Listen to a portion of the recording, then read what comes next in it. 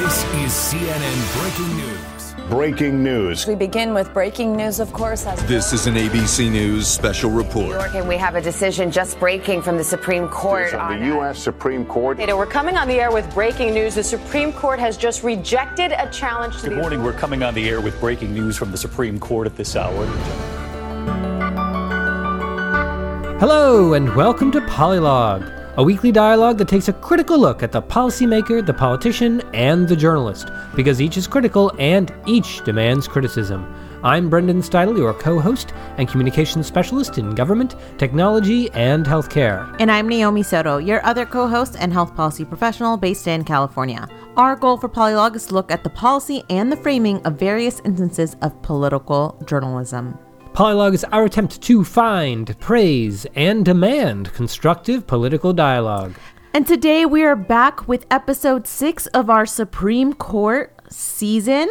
Last couple weeks we've been talking about the nomination process, the confirmation process, and today we are at the point where the judges are on the court and they're doing their work. Well, somewhat. Supposedly.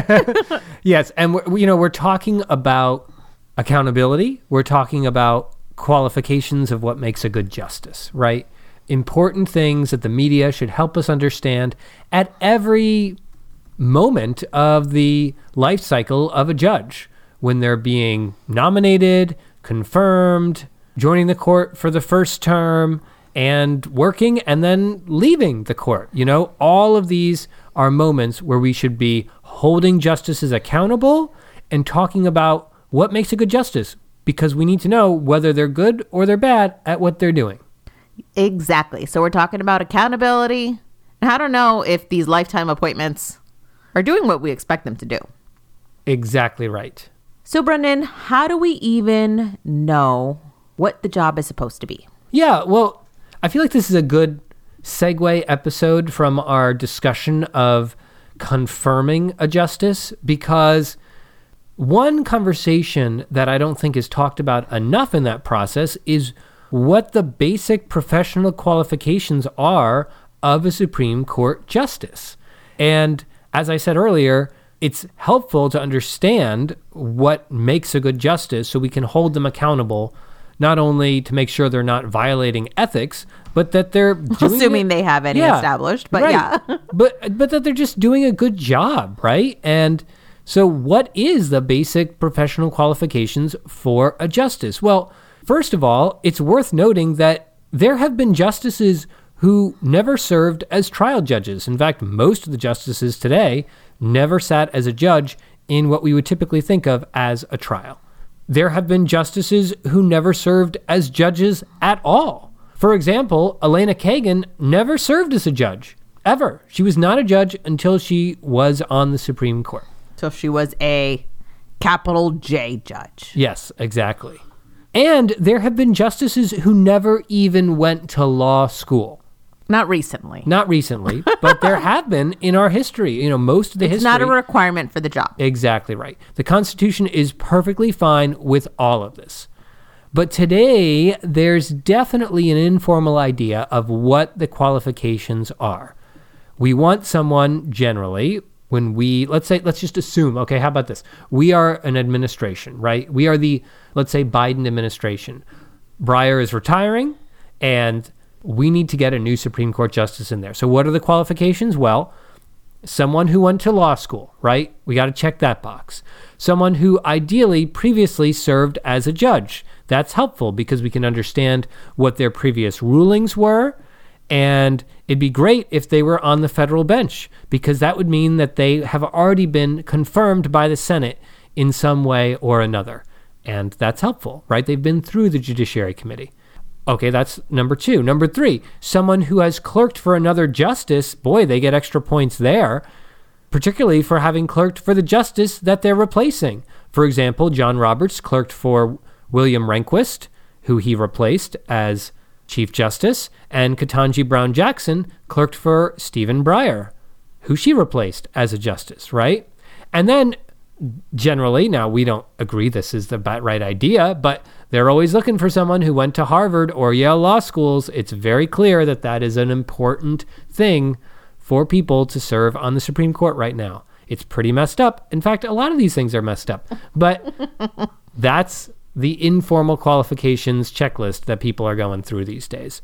And if you're a conservative, generally you want someone who is a prominent member of the Federalist Society and someone who is Catholic so that they make the rulings you want related to abortion. And if you're liberal, you want someone whose position on abortion is clear and who served a past Democratic elected official or administration, so it's pretty obvious what side of the aisle they're on. And then, of course, you don't want someone who's 75 years old because they're not going to serve on the court for a long time. Generally, you want someone who's at or below the age of 55. So that's like 6 basic check marks. But the crazy thing is, when you start thinking about it, how few people actually check all of these boxes. The surprising thing is that not many actually do. And this should really concern us because a lot of these things, as we mentioned, Naomi, are extremely superficial.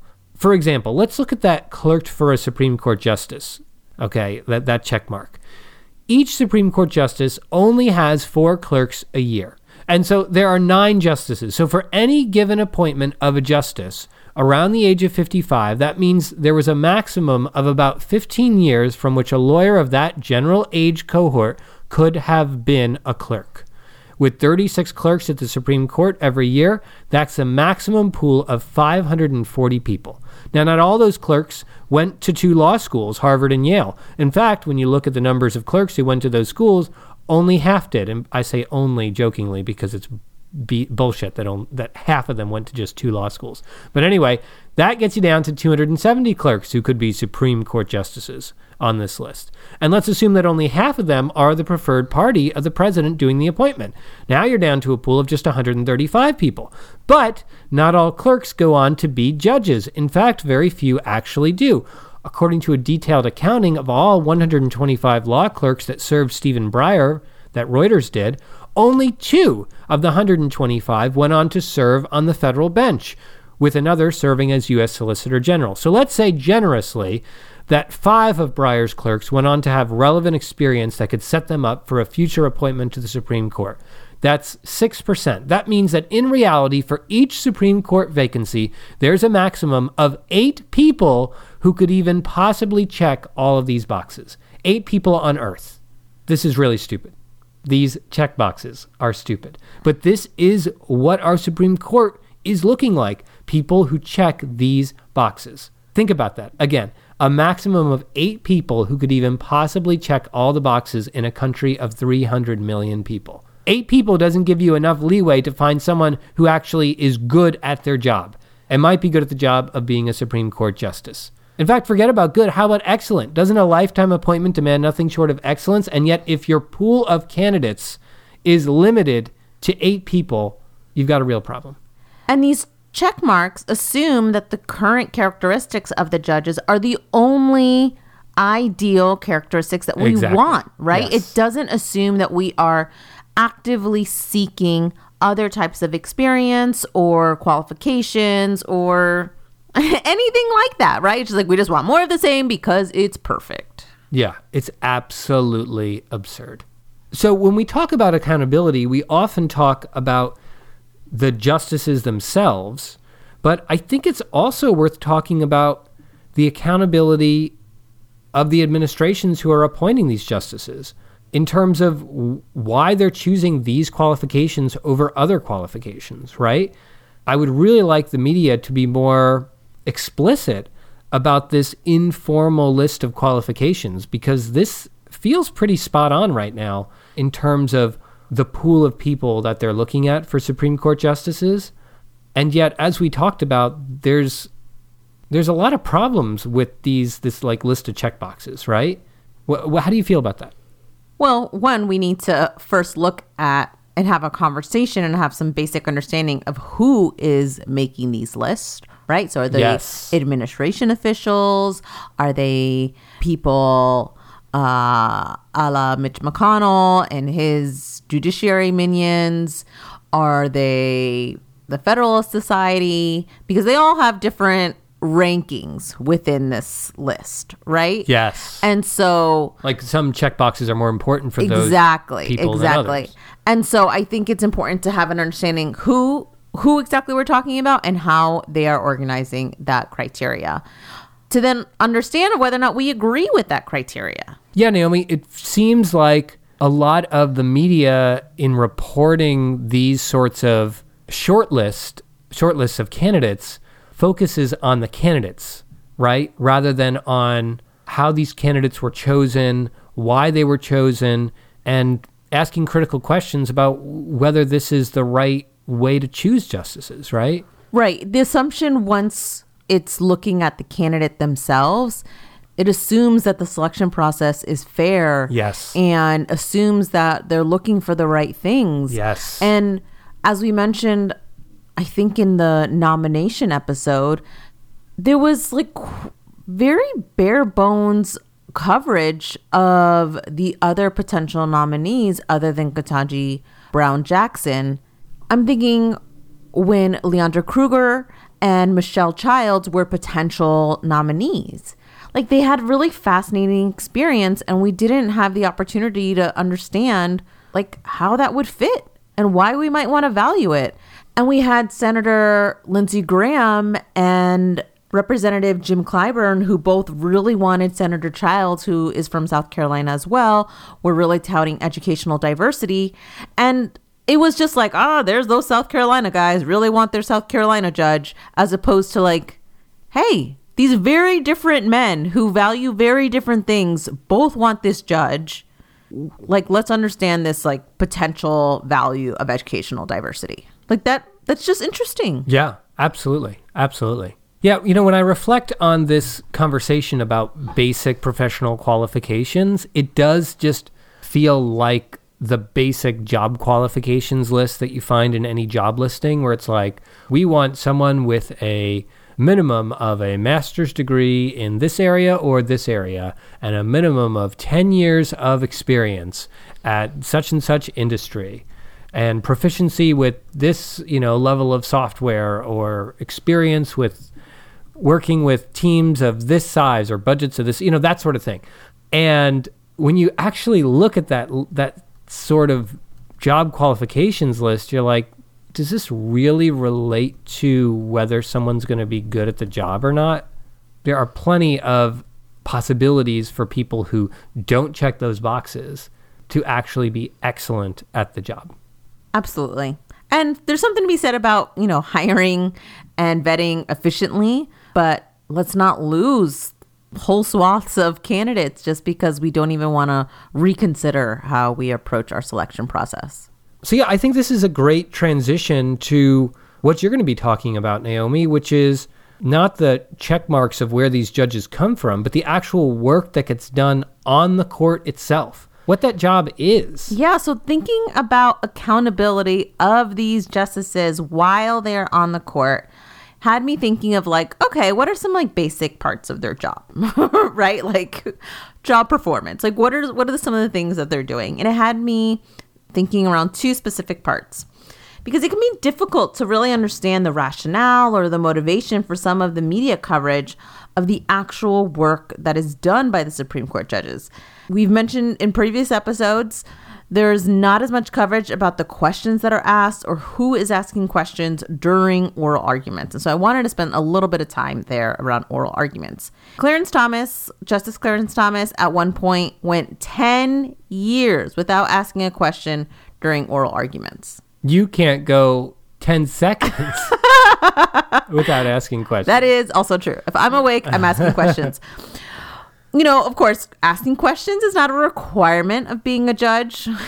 There's very, very, very little that is actually a requirement. But at some point, it just got accepted that he was a judge that wasn't going to be asking questions. And I'd be curious to know, like, if most Americans knew that during that 10-year period. Right? I don't think so. I do not think so as well. I mean, if you're a lawyer, yes. If you follow Supreme Court cases, if you're in a firm that has advocates that go to the court, you probably know. But do most Americans? I doubt it. A justice not asking questions at oral arguments is like a president not giving speeches. It's that weird. Like, it's just odd. It is not even like not doing interviews, which like Biden and other people and other presidents have gotten slack for, right? For not being accessible to the press. It's like not even doing not even like performing publicly in the one venue that you have. Yeah.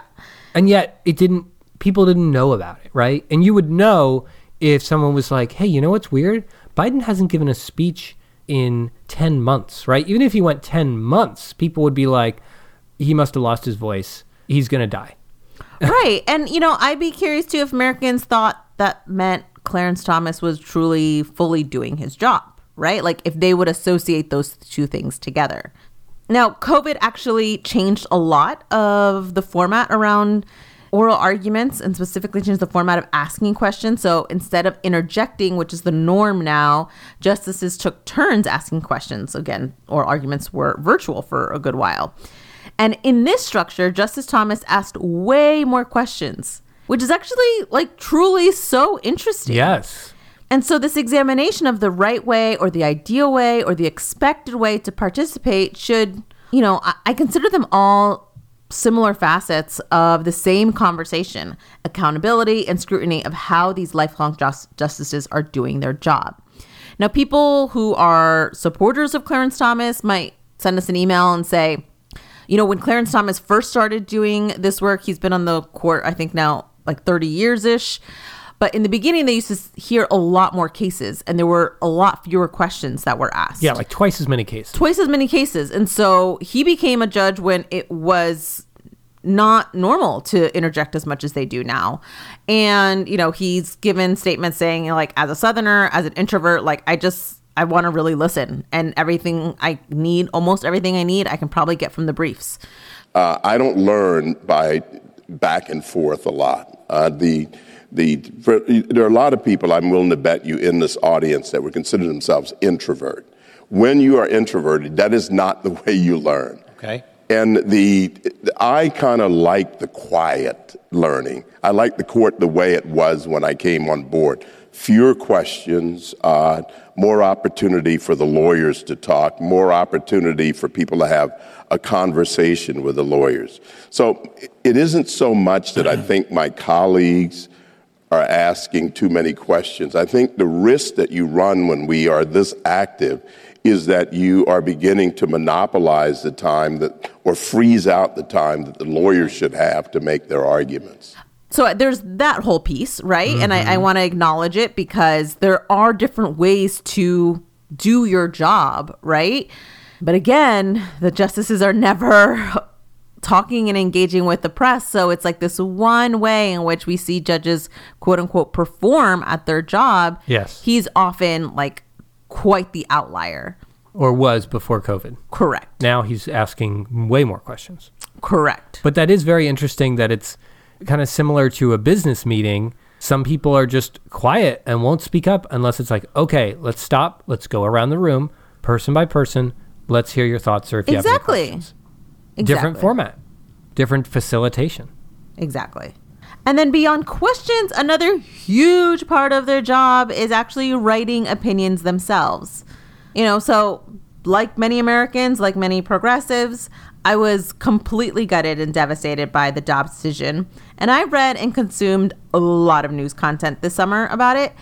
And yes, there was a lot of articles about the draft leak that came out prior to the actual decision, the logistical and emotional impact of abortion services in the country. There was even some analysis about how Justice Thomas went further than Justice Alito did in his opinion and like the potential applicability of his jurisprudence that he was recommending. But I was extremely frustrated to see how much of Justice Alito's opinion used bad, incorrect, or deceptive reasoning to justify this decision. Specifically, Justice Alito directly quoted findings from the Mississippi legislature because it was the Mississippi legislature that brought this decision to the Supreme Court. And they're just like flat out wrong, and they're not supported by medical professionals or medical science. And the severity of this deception stood out to me when I listened to specifically a podcast episode called What the Health. I think I've talked about it on the show. It's excellent. It's a show produced by Kaiser Health News with just healthcare journalists. And in their Dobbs episode, you hear like some really clear, surprising examples of how far this language goes. Listen to this exchange from Sarah Varney and also Julie Rovner, both with KHN. One of the things that I really noticed was how much Alito relied on the findings of the Mississippi legislature in making his decisions. Many of those findings were just factually incorrect. So, the Mississippi legislature had found that at 5 to 6 weeks gestational age, a quote, unborn human being's heart begins beating. That's just incorrect. At 5 to 6 weeks, it's not a heart. These are electrical impulses. You would not hear anything if you put a stethoscope up to a pregnant woman who had a 5 to 6 week old pregnancy. He goes on to talk about at 9 weeks, all the basic physiological functions are present. At 10 weeks, vital organs begin to function. These things are just incorrect. But he really chose to essentially take the Mississippi state legislature as the sort of medical experts in fetal development and, really used their language, talked about how the use of surgical instruments to crush and tear the unborn child. I mean, this is just not at all how the medical field universally thinks about abortion, which is, of course, supported not just here in the United States, but by medical associations around the world. And of course, I pointed out that Alito, who wrote the majority decision, also wrote the majority decision in Hobby Lobby, where he also made sort of unsubstantiated medical claims about how contraception worked. So this isn't the first time we've seen Alito adopt what he deems scientific language that actually isn't. And how this sort of conversation was not headline news is beyond me. It's unacceptable. It's totally unacceptable.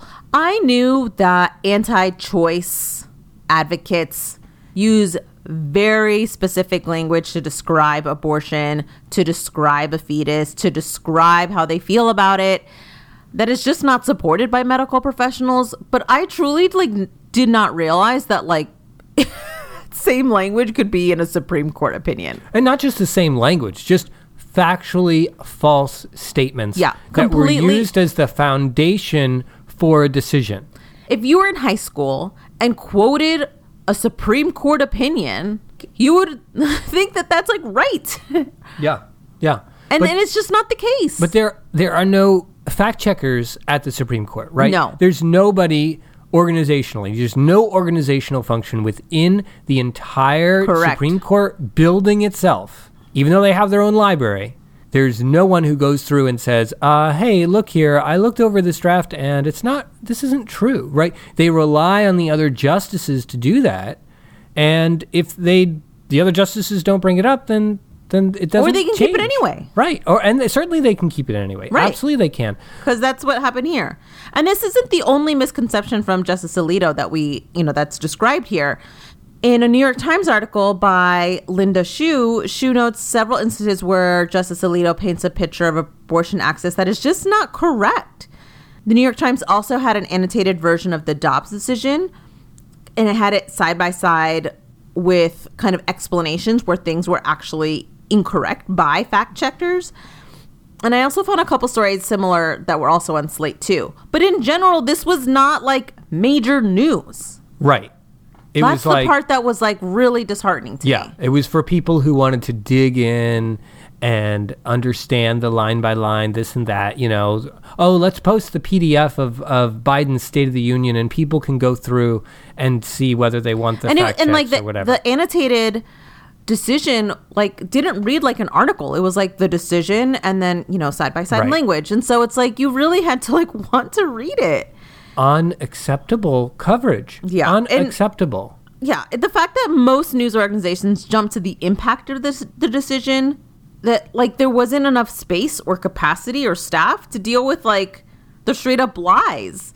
And what I find most frustrating is that because this draft was leaked, which is very strange and very atypical, they even had more time to look into this egregious language by Justice Alito. And that's what drives me absolutely crazy about political coverage in this country, which is there's this idea, and we've heard it from Chuck Todd, I think from his own mouth talking to us, right? Which is it's more powerful if someone other than the journalist, in his mind, fact checks, right? But no, that's your job, right? You have to do that. You have to call it out. You can't give space to things that are not true. Right. And you have to hold people accountable and not assume that the other side is going to do the job for you. Right. And that then people will listen to it. Right. Right. Exactly. And like that's the intro of my segment makes clear, like, I'm clearly pro-choice, and anyone who's listened to Polylog, like, knows that. But I hope all of our listeners are pro-facts and a justice that needs lies to convince people or defend his jurisprudence for overturning abortion access. Well, I hope that, like, makes you a little uncomfortable. Like, we should not be accepting straight up lies. Right. In our general political discourse. Right. And that's where it's like there is room for disagreement. There is room for interpretation of the Constitution. There is room for different styles of interpretation. There is room for which facts you think are relevant. But there is not room for basing your opinion on things that are simply not true. Correct. To do so should raise the specter of accountability and methods for accountability, which there are very few, but there is one. For example, impeachment, right? Justices can be impeached. And one possible reason for impeaching a justice might be that they're not doing their job right. We don't even have objectively. Right. And if we're never having the conversation of, like, what is that job? Yes. Then, like, the recourses are never possible. Exactly right. Or even if impeachment seems beyond the pale, consequences, no. Never. How about a strongly worded statement? Even if that's the case, we should still talk about it because it will inform our conversations the next time it comes time to nominate someone to the Supreme Court. And we might think, I wonder if the person who we're nominating has a history of distorting facts and shaping things to their own ideological whims. Maybe that person should not be a justice. We've already got that justice on the court. We don't need another one. Let's try to check some other boxes here.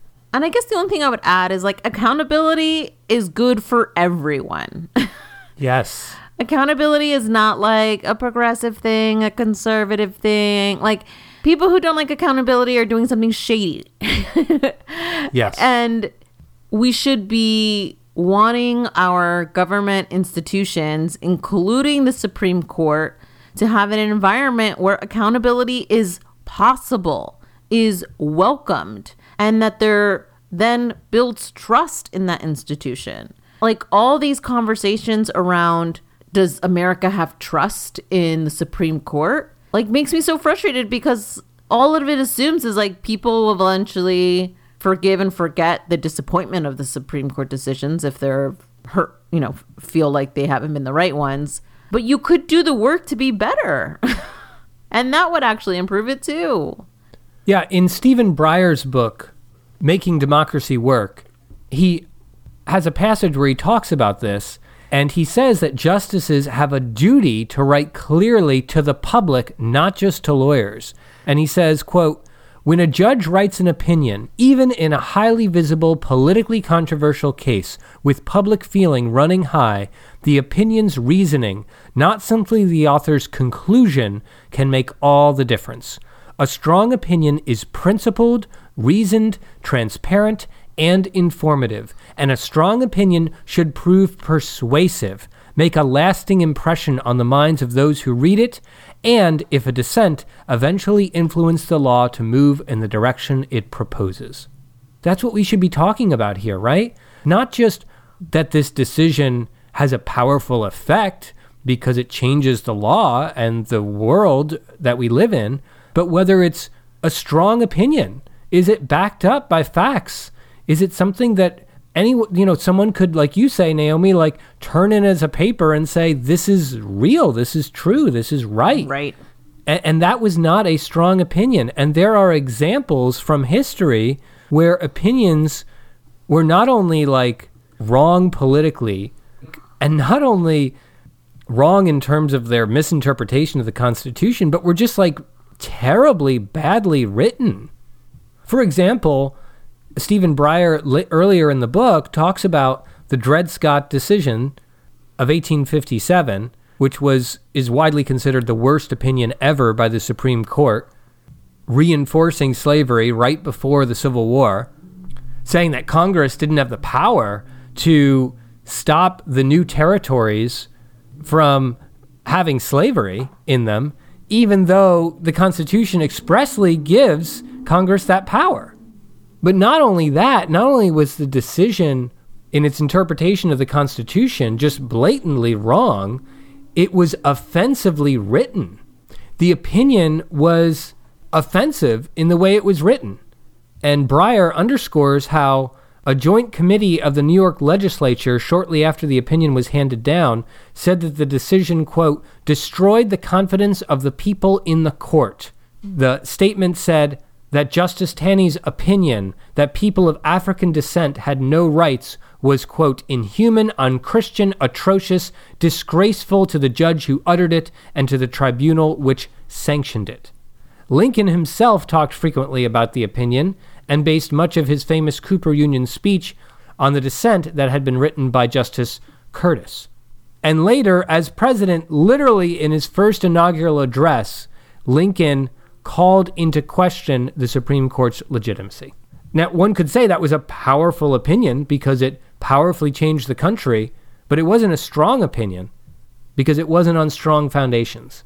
Certainly, we're not saying here that the mainstream media should take sides on political issues, on every political decision, but the media can legitimately say whether a decision is a strong opinion or not a strong opinion. And that gets to how it is written, how it is reasoned. What it's leaning on. Right, exactly. What it's building upon. Exactly right. Those are all legitimate things for the mainstream media to take apart in these opinions.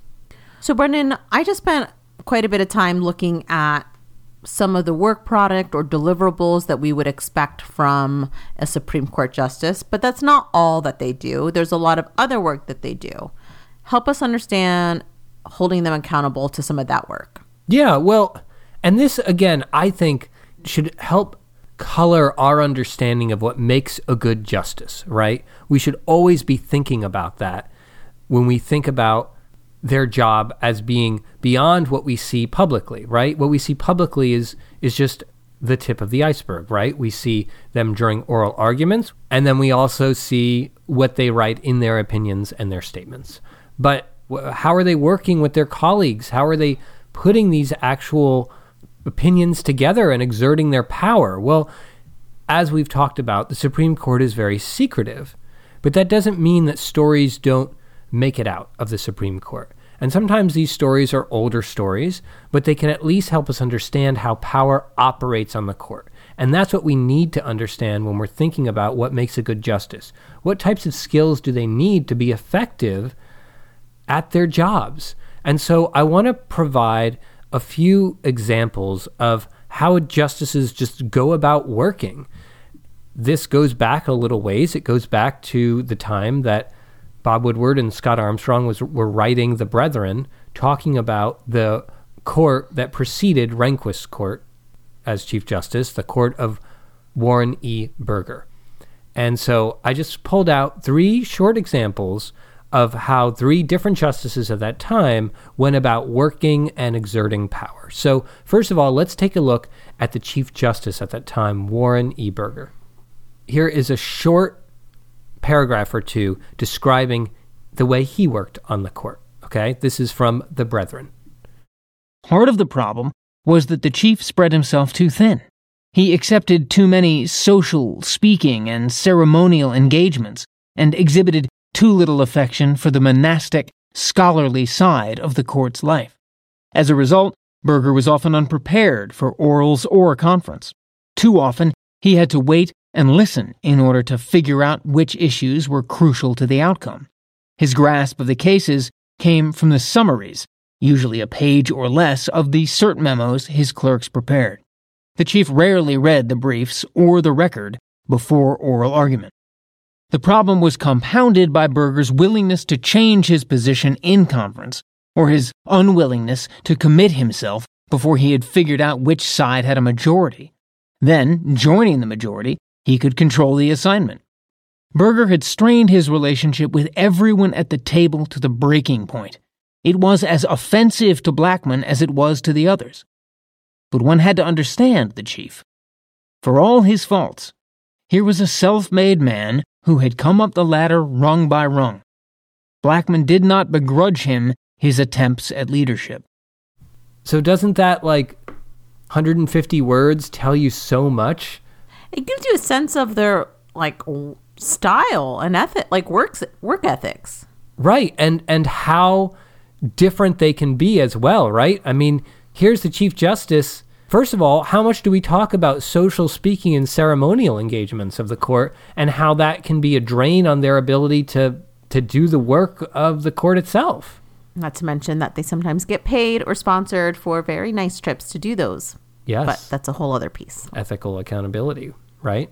But also, here's someone who's not doing a lot of the book work ahead of time, right? And then this is a thing that comes up again and again in the book, The Brethren, which is Burger as Chief Justice. Remember, the Chief Justice, whenever he or she is in the majority, they have the power to assign who writes the opinion. And if they wanted to, they could just assign every opinion to themselves, which on a lot of major cases, the chief just assigned himself to write the opinion because he had that power. Now, when the chief is not in the majority, then he doesn't get to assign who writes the opinion. It goes to the senior most justice, the justice who's been on the court the longest within the majority, who gets to choose who writes the opinion.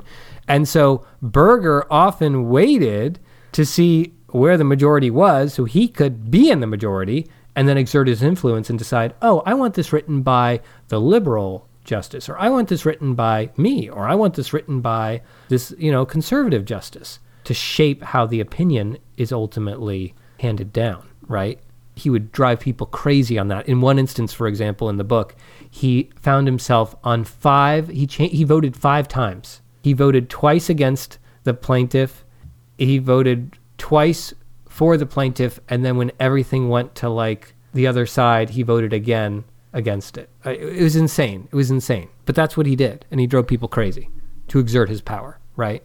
It's also worth noting that this idea of exerting power on the court, one doesn't have to be Chief Justice to exert power on the court. As we said, the senior justice, the justice who's been there the longest on any given case, gets to assign the case if the chief isn't in the majority. So every justice, unless they were appointed when they're 70 years old, potentially has the chance to be the senior most justice at some point in their tenure on the court. And so we should be talking about how fair they are. Famously, Ruth Bader Ginsburg said that William Rehnquist, although he was extremely conservative, was, quote unquote, the best boss she ever had because he was so fair in how he handed out his assignments. And you don't even have to be a chief or the longest serving justice to exert power. For example, Justice Hugo Black would routinely insist that an opinion not be released until he had finished writing his dissent. And this was a traditional courtesy in the court, right?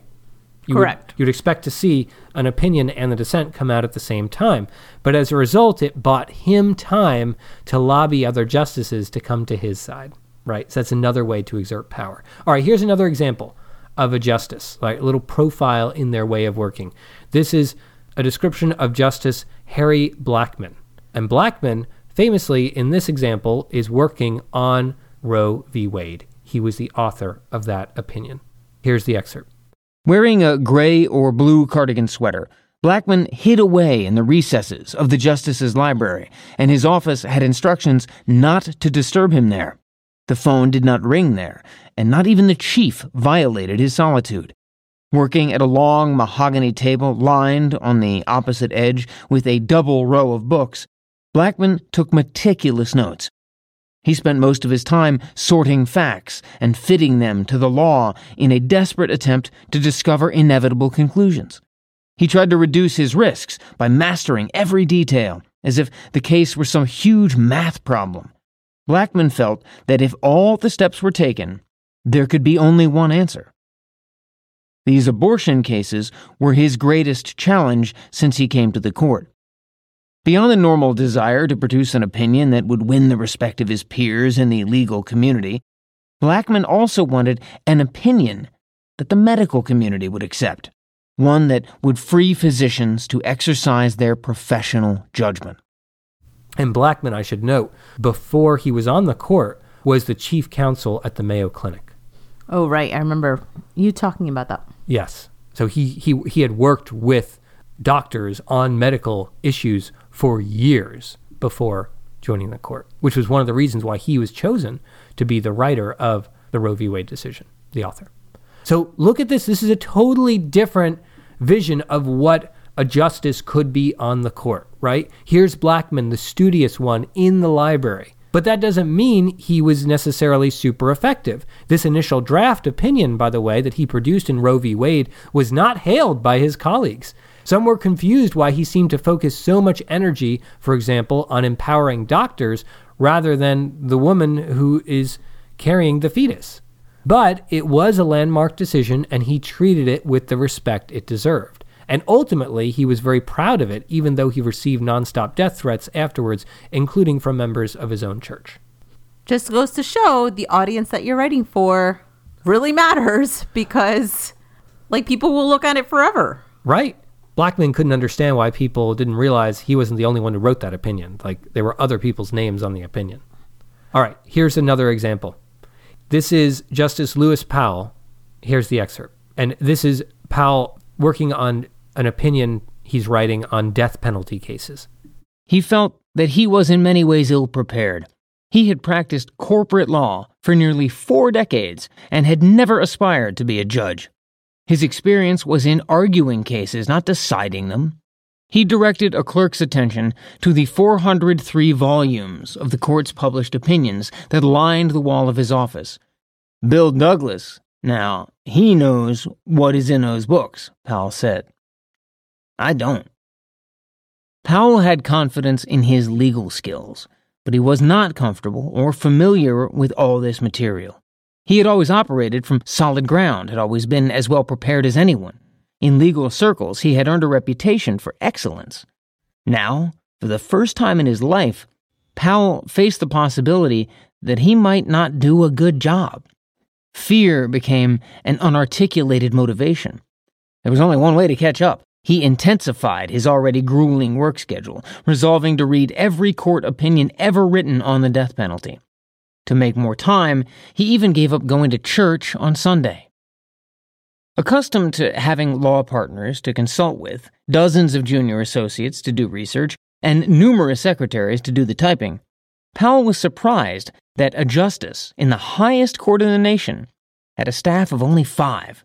So here's another example of someone on the court, right? I mean, we've gone, from one end of the spectrum to the other, from a judge who doesn't even read the opinions before oral arguments to a judge who decides to read every previous death penalty case in the history of the court. And this just goes to show, how important the book The Brethren is, because we have these anecdotes of these justices from back then. Yeah. I think it stops, in 76, right? 76 or 78, yeah. Yeah, 76 or 78. It's so hard to get that kind of insight of our current judges or even modern judges. Yeah, and how they do their work. Yes. There was one, I can't remember exactly which justice it was. I think it was Powell, but it talked about how he actually worked. He would work all day at work, and then he would come home, and he would work for an hour or two, and then he'd go to bed around 10, and then at about 2 or 3 a.m. in the morning, he would wake up. I think it was 2 a.m. in the morning. He would wake up, and he would work for 2 more hours, and then he would go back to sleep at 4, and then wake up again at 6 or 7. And he found that 2 hours in the middle of the night was his most productive time. Well, Justice Ginsburg was like that. She was such a night owl. Oh, yeah. 1 a.m. was an early night. She often worked 3, 4 in the morning. See, so we have some information here or there. But this getting these little bits, these little anecdotes gives you a sense of who these people are, how they do their work, and also how they might assert their power, right? or recognize their own limitations and where their experience might be helpful or might be harmful.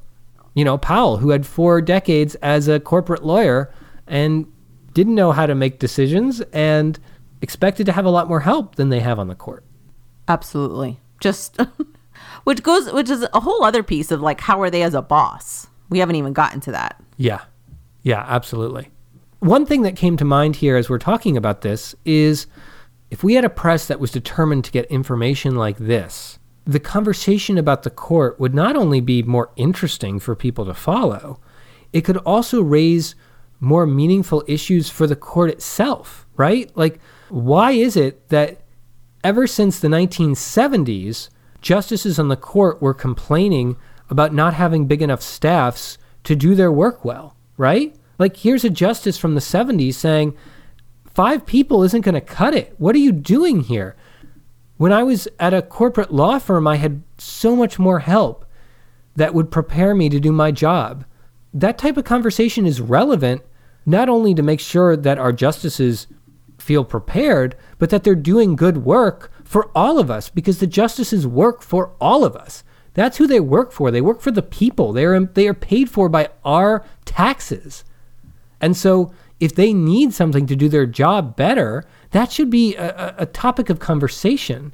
It should be a topic of debate in our media.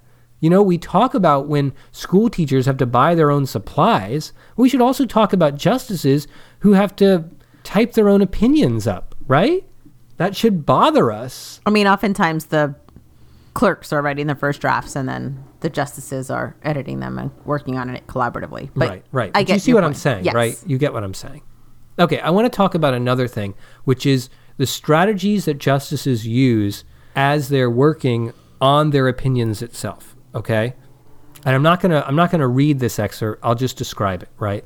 So at that time, there was a Justice Bill Brennan, and Justice Brennan was on the liberal side of the court, and the court was considering sex discrimination cases. And during their conference, the conference where all the justices get together and talk about where they stand, pretty much all the justices seem to be in agreement that the example they had before them, which was a case from the Air Force, was an example of sex discrimination. Chief Justice Burger assigned Brennan to write the case because Brennan felt passionately about these issues, and everyone seemed to be in agreement that this particular case should be overturned, right? This ruling should be overturned. Brennan, however, began to think that sex discrimination cases were very similar to race discrimination cases, and that the case should be written more widely. It should be a more meaningful case. They shouldn't just decide this case. They should decide that the Constitution bans sex discrimination. But Brennan knew that everyone hadn't decided on that, right? That wasn't the agreement among all the justices to write something so big and so meaningful. And so what Brennan did was he circulated a draft opinion to all the other justices, which is something they do, right? They write their drafts, they send it to the other justices, and the opinion was writing on very limited grounds, right? Just throwing out this case in limited grounds. But he also sent around an alternative section that proposed a broader constitutional ban on sex discrimination, basically saying that sex discrimination is not allowed in the Constitution. But think about the political know-how that you had to have as a justice to do that, right? To say, oh, you know, writing the opinion is not just what I want, it's what these other justices have agreed to. And yet I still want to put my case out there, so I'm going to do it as like a smaller alternative section for you all to take a look at, right? And ultimately, the other justices didn't sign on to that alternative opinion because they felt that the Equal Rights Amendment, which was moving through, which had already passed actually Congress and was moving through the states at the time, kind of took care of it. And the court didn't need to get ahead of that issue.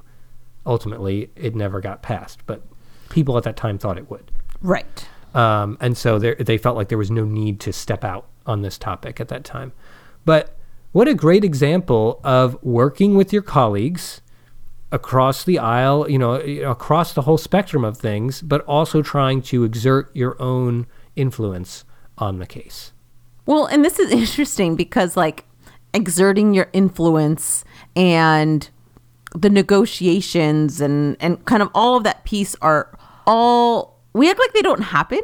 Right. Right? Like, we act like if we don't talk about it, it didn't happen, and they just all have like these judicial minds that just come together in agreement or don't, and then they write about it, or I don't know. There's like, I think this goes back to, I can't remember what episode, but like the reverence of the court, right? To not go into the minutia of their work style, their collaboration, their disagreements, like understanding the work itself and how they do it and how that changes from court to court, I think is actually also a whole other piece of this, which again, like, we don't do with other parts of the government. Like, how many times do we like have breaking news over some, you know, filibuster threat or random like insider procedural thing that Congress is doing with people who are potentially voted out of office after 2 years.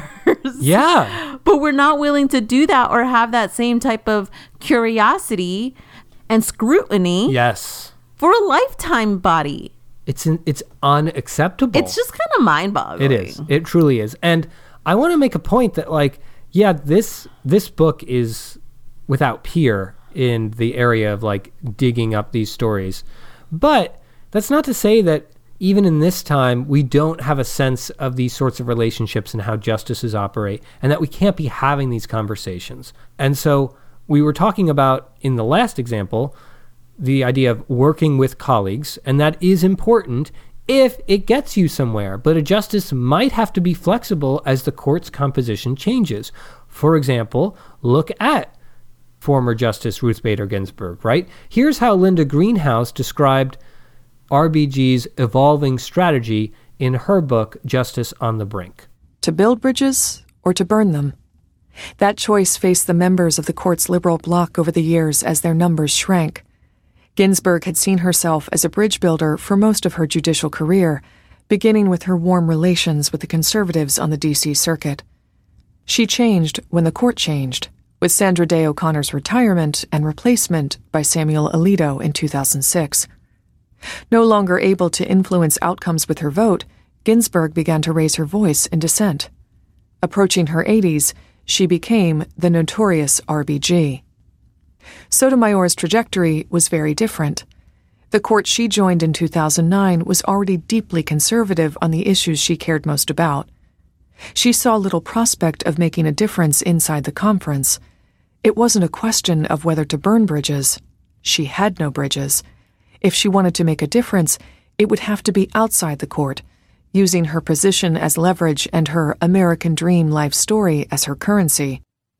Yeah, I would just make a slight edit that the RBG reputation did not come solely from her dissents, but a whole outside like appreciation of her advocacy and work. Yes, I totally agree. Totally agree with that. Yes. But it's interesting thinking about like your trajectory, and it kind of goes a little bit to what we were saying about Clarence Thomas, right? Your work style might be defined or influenced by the court you started with or how it evolved. Yeah. And that's why I think I've said this before, I hated those articles about Ketanji Brown Jackson saying, oh, well, her appointment doesn't change the composition of the court, so it's not that important, right? She's a liberal replacing a liberal. But her appointment does matter, because it might not change the composition today, but in 10 years, she could be the deciding middle vote, right? We have no idea how the court is going to evolve over her 25, 30, 35 years on the court. No idea. And so those types of articles assume that the timeline of our conversations is like the timeline of a Congress, right? And that's not how it works. The court changes and can change very rapidly. Ultimately, with all this, I keep coming back to this question that I think the media should be helping us understand. And it's a question that William Rehnquist underscored in his book called The Supreme Court. He put it this way. How is a disinterested observer to know when the court is working within the bounds of the Constitution, and when it is going beyond those bounds to impose on the country its own views in the guise of constitutional doctrine? How is such an observer to know, on the other hand, when the court is properly deferring to legislative and executive judgment, and when it is supinely refusing to uphold quite valid claims of individual right? Ultimately, the media should help us understand, in a disinterested way, as a disinterested observer, whether the court is doing its job well or doing its job poorly, and whether individual justices are doing so. And it's not doing that right now. It's saying, oh, well, the conservatives had a win, or the liberals had a win. Well, and that's also really interesting to think about, Brendan, in terms of like the evolution and work of an individual versus the body, like the Supreme Court as a unit, right? Because oftentimes we talk about like the work that the Supreme Court has done, and we're like, oh, okay, well, you know, it was a 6-3 decision and the conservatives are doing this or conservatives are doing that. Right. But like, if you want to understand like how a specific judge is evolving or what they're focusing on or whatever, you kind of really have to go to much more niche coverage, specifically law journals, law op-eds, and legal podcasts to get that in any remote sense. I mean, that's been my experience. In preparing for this show, I have a better understanding of how each judge works, but it wasn't really accessible to me just through general, like, national news coverage.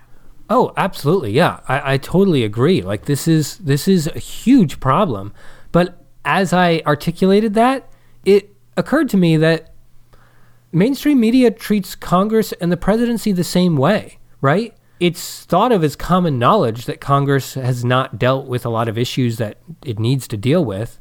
But common knowledge, that's not acceptable. There needs to be accountability for Congress not doing its job, right? There needs to be accountability for the presidency and the president not doing his or her job, right? There needs to be accountability for this.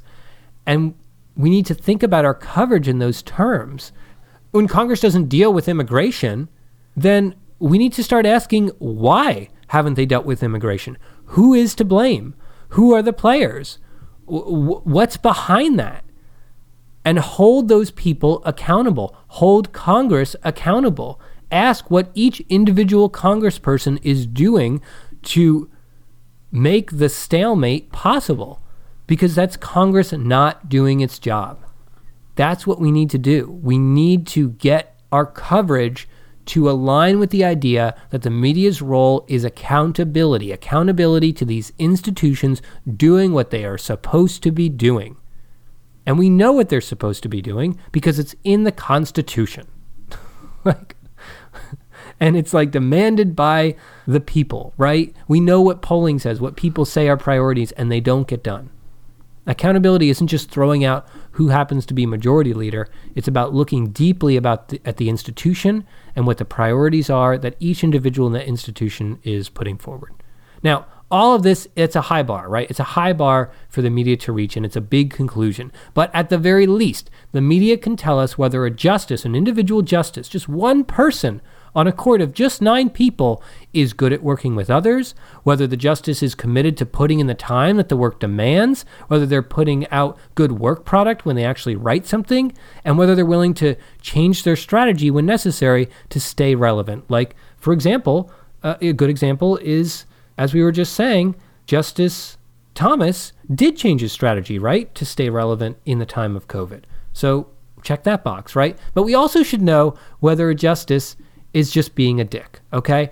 I want to finish with this fun example, all right? Here's an example of the latter. So this is from the Brethren, of course. So I'm just going to read this, all right? Near the end of the term, the court heard a case involving a patent dispute over a water flush system designed to remove cow manure from the floor of dairy barns. Referred to around the court as the cow shit case, it was of no significance, not even posing interesting questions in the arcane field of patent law. The conference, that is, the meeting of all the justices, was unanimous that there was no patent violation. The case would ordinarily go to the most junior justice, who at that time was Justice Stevens. Instead, Chief Justice Burger assigned the cow shit case to Brennan. Brennan was insulted. He was the most senior justice at that time. But he refused to pass along the humiliation to his clerks. He did all the work on the 5-page opinion himself. Later, when an insignificant Court of Claims case was argued, Brennan decided to vote whichever way would leave him in the minority. Quote, "So that bastard can't give me cases like this." That's hilarious. Yeah. Anyone can be petty. Moral of the story. Yes. Yeah. Which is my favorite kind of lesson. So we should be aware of these levers of power and how justices can wield them for their own gain or against their colleagues. We should be aware that a justice can be susceptible of twisting the Constitution to meet their ideology, but also capable of using their power to be petty pieces of, well, cow shit. This should be part of the media narrative, because we can't know if someone's a good justice if we don't know what a good or bad or shitty justice is. I rest my case. I guess to close this episode, I would say we're not expecting all of these things to happen in next week's Sunday New York Times, Washington Post, whatever. But like, can we see a little bit accountability for these people who have a job forever? Like, can a girl dream a little bit of accountability? Like, there's raising the bar like 5 inches would already be progress, because the bar is just so low in terms of understanding what these people do, understanding why they deserve to be there, and whether or not we think they're doing a good job. Exactly right. Okay, Naomi, I'm going to put this on the microphones, okay? You might make me take it off the microphones. Okay. You ready? No. I think our last episode of this Supreme Court, which we're not there yet, we've got other things to talk about for sure. Other episodes, plural. But I think our last episode should be our editorial calendar, our plan for the New York Times or the Washington Post or one of these papers, basically saying, here's what your coverage should look like. You should do a story on this. These are the questions you should be asking. We should just say, so it's not just like this amorphous, we're saying this is bad, this is how it should be. But we can someone could point to it and say, here's the type of thinking that should go into putting together coverage on this year's court. Or just like a guide, right? Maybe Here's a some guide. Things, yes? I can agree to a guide. Yes, let's do a guide. Can we do a guide? Let's do it. I'll make a spreadsheet. It'll be a spreadsheet. Yes. Okay. Let's do it. We don't have enough commitments. No, sir. And then we can talk through it and why it is. Someone has to do it. They're not doing it. Brendan is notorious for ambitious plans. It'll be good. It'll be good. It needs to happen. We'll make something that summarizes the season with all the potential fascinating articles and pieces that could be done about the Supreme Court. Yes, I can agree to that. Yes. Okay, very good. All right. But before we get to that, like I said, we have plural episodes left. And next episode, it looks like we will be talking about the pipeline of judges. More specifically, not just checkboxes, but where these judges are actually coming from. Because there's just a few paths to the Supreme Court. These days, absolutely.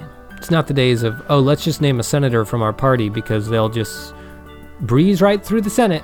Which did happen. That's how it used to be. So if you have any thoughts about today's episode on accountability, you can email us at podcast@polylog.com.